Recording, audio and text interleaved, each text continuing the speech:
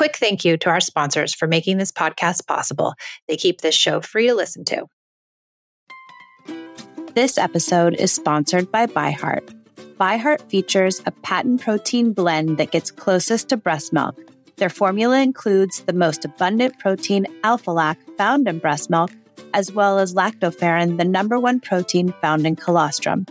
ByHeart is an easy-to-digest formula which includes prebiotics and an 80-20 whey to casein ratio like in early breast milk, making it great for a newborn's digestive system.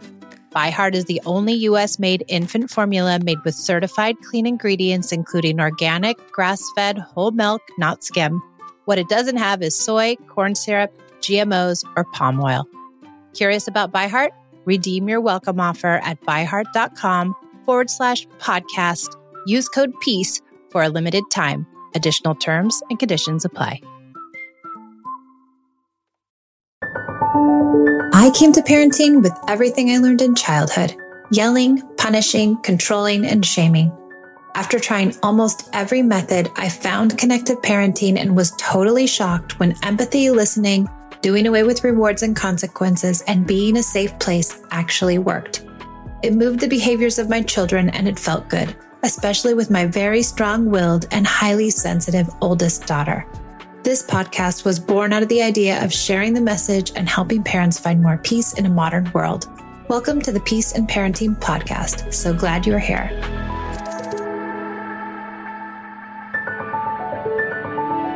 Welcome to the Peace in Parenting podcast. I'm so glad you're here. I'm Michelle, and I'm solo again, and I'm going to be talking about just how to forgive myself and how forgiving myself has helped me forgive my children and has helped me create a soft spot in my own world. And I want to take this back to when it all began and how I began parenting as a attached mom. I wanted to be an attached mom more than anything. And I breastfed my daughters, and I studied the Bradley parenting birth method. And I somehow willed myself to have 2 unmedicated births. And I made homemade baby food, and I co-slept, and I contact napped, and I did all the things they told me in the books I should do to be an attached parent. And it almost killed me. It honestly did, because I would work tirelessly to be the perfect mom. And when they were really young, I could do that, even if it was at my own expense and at my own detriment, even if I never slept, in which I didn't. And I never left them alone, and I had no life. And I still did it because I thought, if I could just do these things, then they will have the perfect upbringing that I didn't have, and I will be the perfect mom, and everything will be good, quote unquote. I wanted to be good. I wanted to be thought of as good. And I think that all also goes back to my childhood, how I needed to be thought of as good, because if you were good, then you got the love. And if you weren't good, then you didn't get the love. And it was all very conditional. So I stuck into that in my own parenting, even after years of therapy, because it just came in my face like a fresh wound that I felt like I had never dealt with. And, you know, I was deeply rooted in the idea of perfection in those days. And as long as I could do it all, I would be perfect. And if I did all the things, worked tirelessly, and didn't stop until all the check marks were checked, I would be perfect. At least in my own small mind, I would be perfect. And maybe that was enough, because I was trying to avoid the feelings of shame. And I've talked about that before. What happened was, my sweet Esme, at around 2 years old, she came into her own, and she had a will, and she decided that she was going to speak her mind and assert herself and test the waters, as many 2-year-olds and many toddlers do. And she began to push back and demand her own way and flat out say no. And this is where things came off the rails, because I drew the line. I was not going to have a child who was quote unquote defiant, because I had done all the things. I had read all the books. I was the attachment mom, and this child was not going to tell me no. So I dug in deep, and I decided it was no more Miss Mary Poppins. It was no more nice, accommodating mommy who attended to every need and every desire. I was not going to be defied or disrespected by a 2-year-old. And that was not happening on my watch, no matter what. And that transition from babyhood to toddlerhood was something I didn't know how to manage. And I couldn't do it in the attached way because it was too triggering for me. So I began to implement the ideas of timeout and star charts and reward systems, just like any teacher would, because that's what we've been taught in our instruction, to use rewards and punishments. And those things, they worked for a minute. Each of them worked for a minute, but they began to fail. And when they began to fail, I resorted to yelling. And I not only yelled, I screamed, and I scared her into behaving.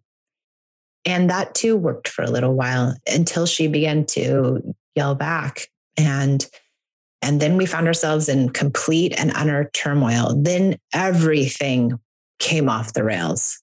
And in those days, I would go to bed crying because my dream, I thought, of being the perfect mom was shattered.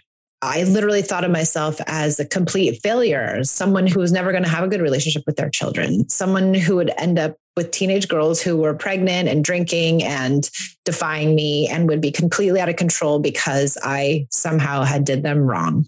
And so I began to hate myself. And the self-loathing was deep and it was hard because I had failed, and you can't fail because if you fail, then you're wrong and you should be punished. And I was punishing myself because punishments were part of our world and part of my upbringing, that I punished myself. And there was a lot of withdrawal of love in my house when I was a kid. And so I withdrew love for myself, which is so odd, but that's the way it happened for me. And those interactions in those days would permeate into the next day with my children. And then I was in such a bad place that I ended up being harsh with them again and disconnected from myself. And we were in this loop that we couldn't get out of. And I thought that I would never be able to get out of it, because I realized eventually is that I loved myself conditionally. And if I couldn't love myself unconditionally, then how could I love my children unconditionally? How could I be the soft place for them? I couldn't do that for myself. And if I didn't even know what a soft place was, and I didn't have one. So every time I made a mistake, I chastised myself and I put this blame and shame and embarrassment and self-punishment, so much so that it was detrimental to the interactions I had with my kids moving forward. Instead of searching endlessly online for answers to your most challenging parenting moments, join me 3 times each month of the year and ask your questions in person in my new membership community. I will host 3 live Zoom sessions, provide lessons, a private and intimate online community, and support materials organized in an online student portal. You don't have to parent alone or wonder if what you're doing will work to promote connection. Join the Peace in Parenting online membership community and find the soft place you're looking for. Go to peaceinparentingla.com/membership and join now. I'm looking forward to seeing you live. So eventually, when Esme was 5, I found hand-in-hand parenting. And by the time she was 6, I was studying to become an instructor. And I was really working hard on the connection piece, but I don't think I really understood self-love yet. And I remember a day in our training, and in our trainings, we were assigned a group where we would meet with a bunch of other people that were studying to be instructors, and we would listen to each other offload what was hard each week. And I remember that first meeting.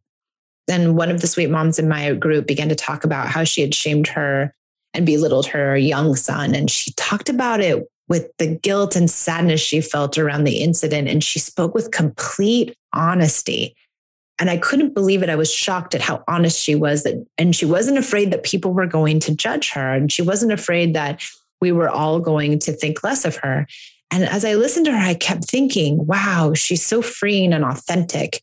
And her story and what she was talking about could have easily been me, and that her struggles were the same as mine. And our instructor listened to her with such deep understanding and empathy and really reassured her that it was okay. And somewhere in my heart, I felt like I was being listened to too, and that I was somehow healing a little bit too, and that in some small way, I was heard.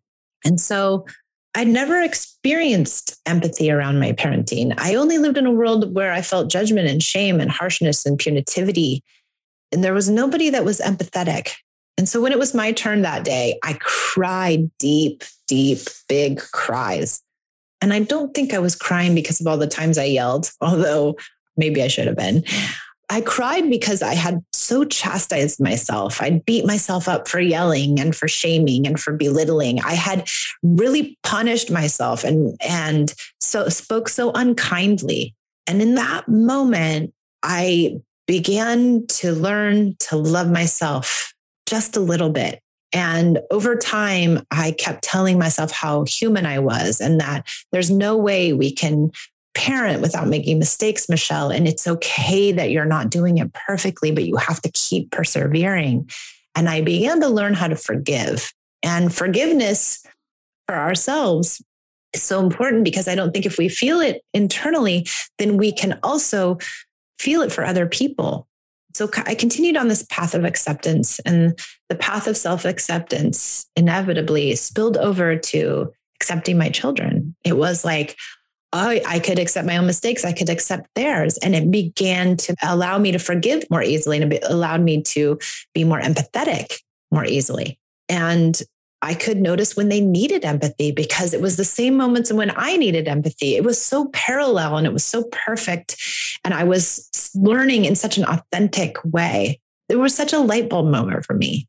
And one that I have to remind myself that is important. And even doing this podcast, I remind myself again how important it is.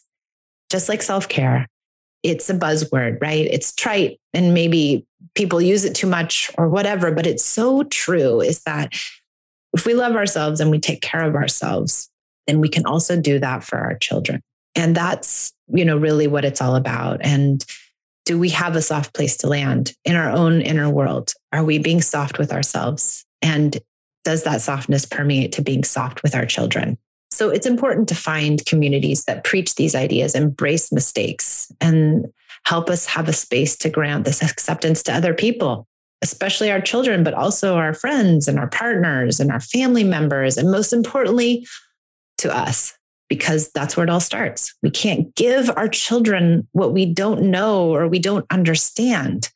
We can't model what's foreign to us. And we cannot know the importance of something unless we experience it ourselves. And sometimes it's just in your own world, in your own mind, in your own head. Can you talk nicely? Can you say it's okay? Can you forgive yourself? I know they seem like trite ideas like self-love. It's, everyone's preaching it. There's t-shirts with it. And, it's, I don't know. Is it overmarketed? Maybe. But it's a real thing. I think it's more like really knowing we're human. And in being human, we must denounce the idea of perfection and good and well-behaved. And we have to embrace the idea of messy and icky and hard and difficult and wrong sometimes. And wrong is not always bad, but wrong is maybe a place where we learn. And if we adhere to the ideas of good and perfect, do we do so and forsake ourselves? And in turn, do we forsake our children? So thank you for listening to my rant and this light bulb moment for me. Maybe it's a light bulb moment for you too, or it can be, or reinforces something you already know, but I'm hoping that it can help somebody out there. If you want to know more about connected parenting, there's all kinds of ways you can do that. I have lots of free downloads on my IG bio link, which I'll put in the show notes. You can take one of my courses, which I will also put in the show notes. They're all online and self-paced. And you can join my online membership, a brand new membership where I'm showing up live 3 times a month, and you come and you ask your questions and I give you answers. And I give them to you live, which is great. And then you become part of this community where other people are interacting and you get lessons and support materials. So check that membership out too. I'll leave it here in the show notes. And you can also be a part of our new YouTube channel. So I hope to see you on the online world. Thanks for joining the Peace and Parenting podcast. I'll see you next time.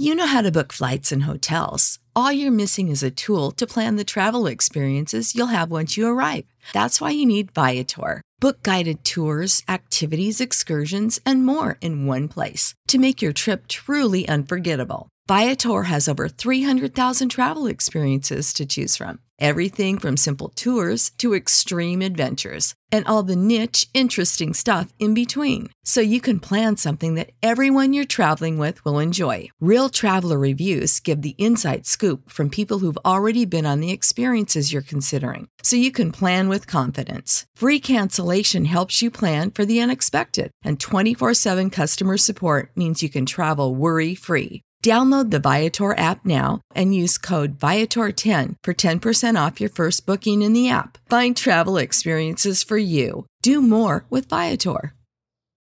When you need mealtime inspiration, it's worth shopping Kroger, where you'll find over 30,000 mouth-watering choices that excite your inner foodie. And no matter what tasty choice you make, you'll enjoy our everyday low prices, plus extra ways to save, like digital coupons worth over $600 each week. You can also save up to $1 off per gallon at the pump with fuel points. More savings and more inspiring flavors make shopping Kroger worth it every time. Kroger, fresh for everyone. Fuel restrictions apply.